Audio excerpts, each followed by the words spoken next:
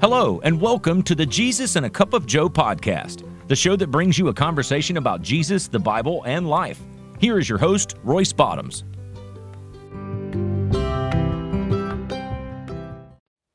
This is Jesus and a Cup of Joe. I am your host, Royce Bottoms. I want to thank you for taking time out of your schedule to join us today.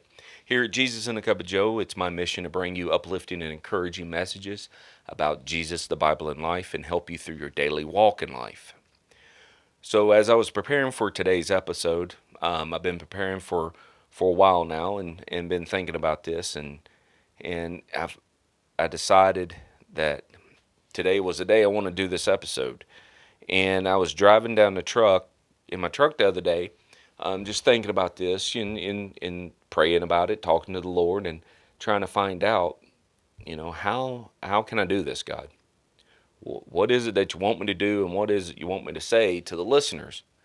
And I started reminiscing back several years ago, back when I was a fireman. And I know some of y'all are listening, probably going, well, what does the fireman have to do with today's episode? Well, I'm a firm believer I was called into the fire service. And that's what I want to talk about today is your calling. Because I'm a firm believer that everybody who's listening to me has a calling of some sort they may or may not have answered yet. I got a couple of callings that I've answered. Some I've answered quicker than others. One was the fire service because as I was growing up, I always wanted to be a fireman. And when I finally got my opportunity to be a volunteer fireman, I fell in love with it. It was a great passion and a love of mine. And I paid my dues as a volunteer. And then I went to work for a department part-time, and then I finally was able to get called up to full-time, and I did that for a number of years. And I really enjoyed my time with the men and women of the fire service that I spent with and had great relationships with. But that was one of my callings. My second calling was ministry. And that's a calling I didn't answer right away. I ran from that for a number of years. This year, 2020, I'll be celebrating 20 years in ministry, and I thank God for every minute of it, because I've had ups and downs. I've been in the lowest valleys and on the highest peaks with my ministry, but I'm still standing today, and I am still going out there trying to spread the word of God to a lost and dying world. But that's what I want to talk about was a calling, because when God called me into ministry, I didn't answer right away. I ran from it for a number of years. And by speaking with other ministers before in the past, I found that this is a pretty common theme, is we all run from that because that's a very scary time for us. But what is your calling that you're getting called for, and have you answered it yet? And I want to start off with scriptures from Isaiah 6:8. It says, "Then I heard the voice of the Lord saying, Whom shall I send? Who will go for us?" And that's the meat of today's episode is, whom will I send and who will go for us? And as I was preparing for this, I was going through the Bible. I started finding some great men of the Bible who were called by God to do the Lord's will. But they all had different ways of handling the situation. We all are familiar with Jonah, the story of Jonah and the well, and God called Jonah, and I believe Jonah said, "Here am I, but I'm not going." And we know that he was supposed to go to Nineveh, and he took off and he ran from God. He didn't want to do what God was asking him to do. And so he ended up in the belly of a fish for 3 days and 3 nights. And he decided he wanted to follow what God wanted him to do. And so when that fish let him out on the dry land, he went to Nineveh and he preached, and they repented in that city. And it was Jonah not following God at first, but God has a way, I will tell you this, God has a way of getting you where he wants you, not where we want to be, but where he wants you to do the work that he has chosen for you. So you always need to keep that in mind. The second we look at is Moses, and we all know about Moses, and we know about the burning bush. And I know, in the Bible, Moses was told by God to go to the Pharaoh and and to get the Israelites out of Egypt. And Moses came up with every excuse in the world on why he couldn't go. And he even used the excuse that he couldn't speak well in front of people. So I could see when God called Moses, I could see him answering, "Here am I, but send Aaron. Send somebody else, not me." But in the Bible, the Lord said to Moses, "See, I've made you like God to the Pharaohs, and your brother Aaron will be your prophet. You are to say everything I command you and your brother Aaron to tell the Pharaoh to let the Israelites out of this country." So every excuse we came up with, God has an answer for it, just like with Moses. He came up with every excuse in the world, but God said, "Okay, fine. You say you can't speak well? I'm going to send your brother with you. You're still going to go and do what it is I need you to do." And then we look at Saul. We all know the story of Saul, who later became Paul, who was on the road to Damascus. And the Bible says that suddenly a light shined from heaven. He fell upon the ground, and he heard a voice say to him, "Saul, Saul, why do you persecute me?" Saul answered, "Who are you, Lord?" "I am Jesus, who you are persecuting. Now get up and go to this city, and I will tell you what to do." So his answer, Saul's answer, or Paul at this time's answer to Jesus was, "Here am I, but who are you?" So all three of these men answered, "Here am I," but they had a different answer at the end of their statement. Just like with Paul's response when God tried to enter his life with, "Who are you?" I mean, Paul was religious, but he didn't have that relationship with God who he claimed to serve. And when God called Elijah, he said, "Here am I, send me." It's only after Elijah was cleaned from his sins, he said, "Here am I, send me." Prior to that, he saw himself as an unworthy messenger. And once he was forgiven, he was able to follow what God needed him to do. So 4 men out of the Bible, they all had different answers to what God was calling them to do, but they all eventually did what God wanted them to do. And that's something we need to look at, because God's looking for people like us to be more like Elijah, to sit there and say, "Here am I, send me." Send me out there to do what it is you need done, Lord.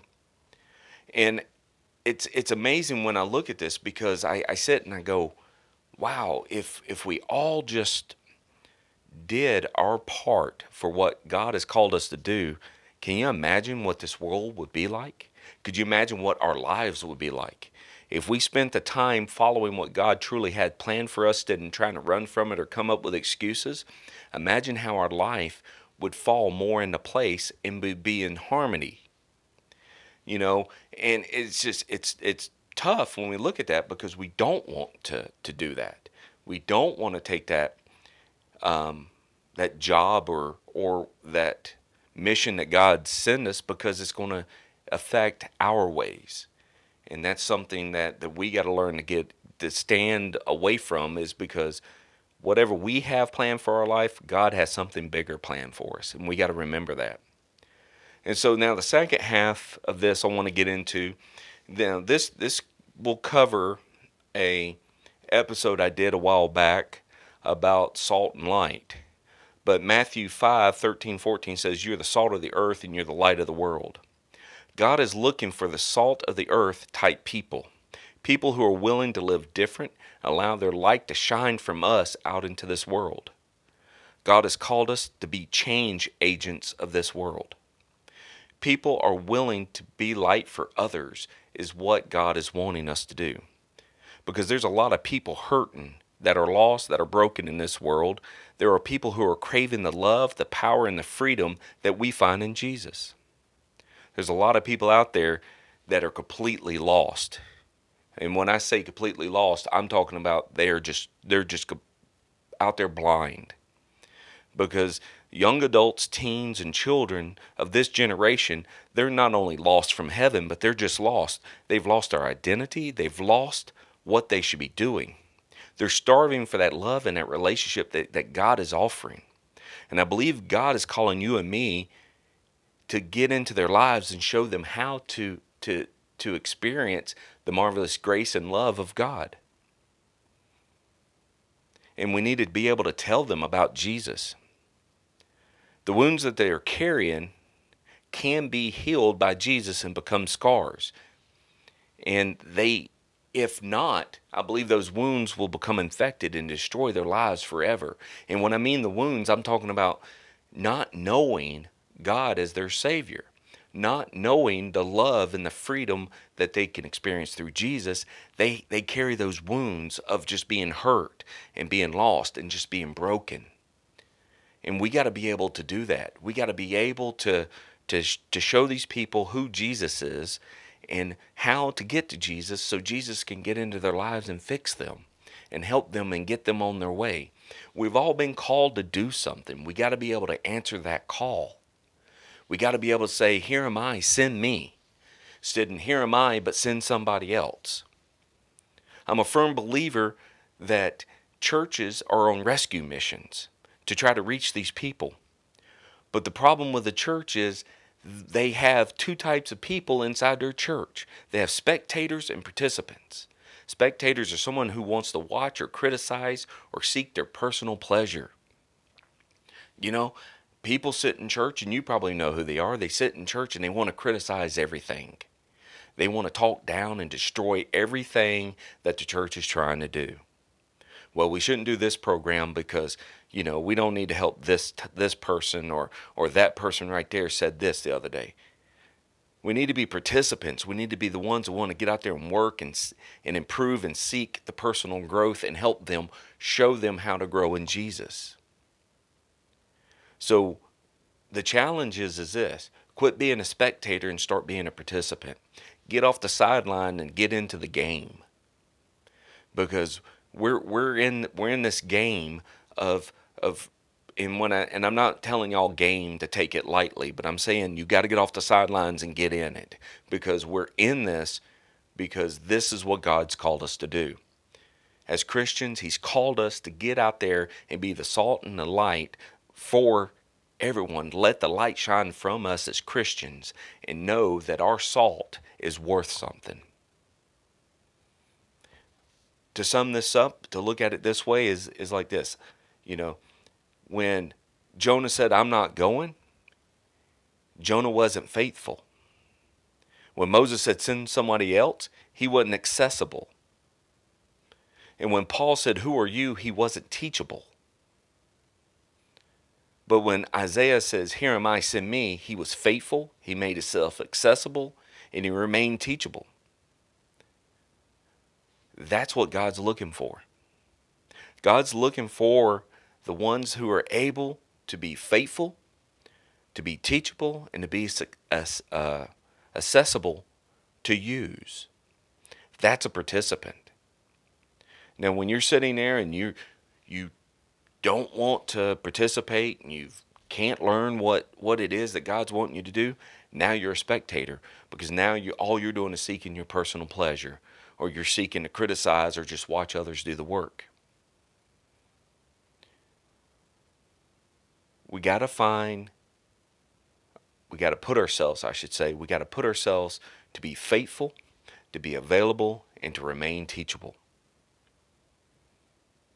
John 15:16 reads, you did not choose me, but I chose you.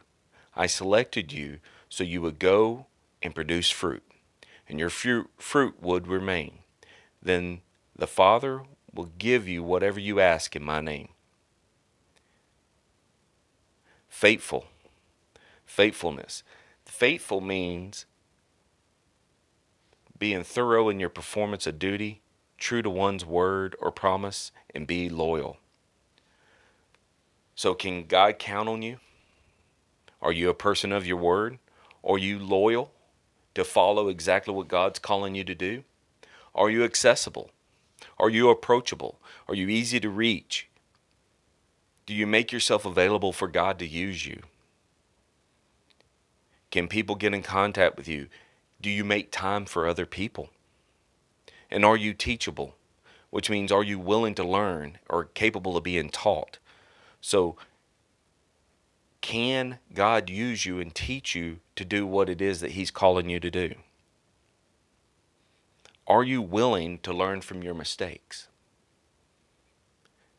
Be able to stand up and say, "Here am I, send me," is powerful. It is also scary, but it's very powerful to be able to stand there and say, "Here am I, God, send me. Let me go and do what it is that you called me to do." Like I said, it's very scary. I'm living proof of how scary it is when God called me into His ministry. I didn't want nothing to do with it. I came up with every excuse in the world. There's other preachers in my family. God, you already got them. I can't really do this. I'm not good at that. But God finally broke me down and humbled me to where I said, "Here am I, God, use me. Send me to go do what it is that you need done." Another wonderful story, though, that I find in the Bible is the story of Ruth and Naomi, and it's found in Ruth 1:16. And this is what Ruth's saying to Naomi. "Naomi, where you go, I go. Where you lodge, I lodge. Your people shall be my people, your God, my God." And just that verse right there, we see where Ruth is saying to Naomi, "Where you go, I go." That's showing a faithfulness to her. Where you lodge, I lodge. Being accessible. Your people shall be my people. Your God, my God. Being teachable. Because as we all know, that Ruth lost her husband. And Naomi was the mother-in-law and was trying to send her away, but she stayed with Naomi because that was her family. And she stayed with her. And they worked through some hard times together. So it's being accessible, being teachable, being faithful, being able to stand up and say, "Here am I, send me." That is what we need to do today. Because if we stand on the sidelines as a spectator and say, with every excuse in the world, "Not me, I can't go, send somebody else, I can't really do this right now because life is this and children are this and household," quit making excuses and start following what God has in store for us. In closing, are you ready to answer the call from Isaiah 6:8? Are you ready to say, "Here am I, send me"? Or are you ready to say, "Speak, Lord, your servant is listening"? Are you ready to stand up and do what God has called you to do? My prayer is that you answer the call that you've been called to do today. Whether it's serving in ministry or whatever it is in your life that God's calling you to do, my prayer is that today you will stand up and answer that call. You will not be afraid because God is with you. He's going to be with you every step of the way. As we get ready to wrap this up, all I can say is God bless each and every one of y'all, because I thank God for the calling that He gave me, even though I ran from it many years ago. Because if it wasn't for that calling, I would not be sitting here today behind a microphone, and I would not have Jesus and a cup of Joe. It's because of God calling me to do this, and I answered the call faithfully, finally, faithfully saying, "Here am I, send me." And I can tell you, when Jesus and a Cup of Joe first came about, I did sit there and say, "Speak, Lord, your servant is listening." So I thank all of y'all for listening to me today here at Jesus and a Cup of Joe. I hope that you have a blessed day, and I hope and pray that God just enters your life and helps you through whatever it is that you're going through. I look forward to spending time with you in the upcoming episodes, and until then, God bless.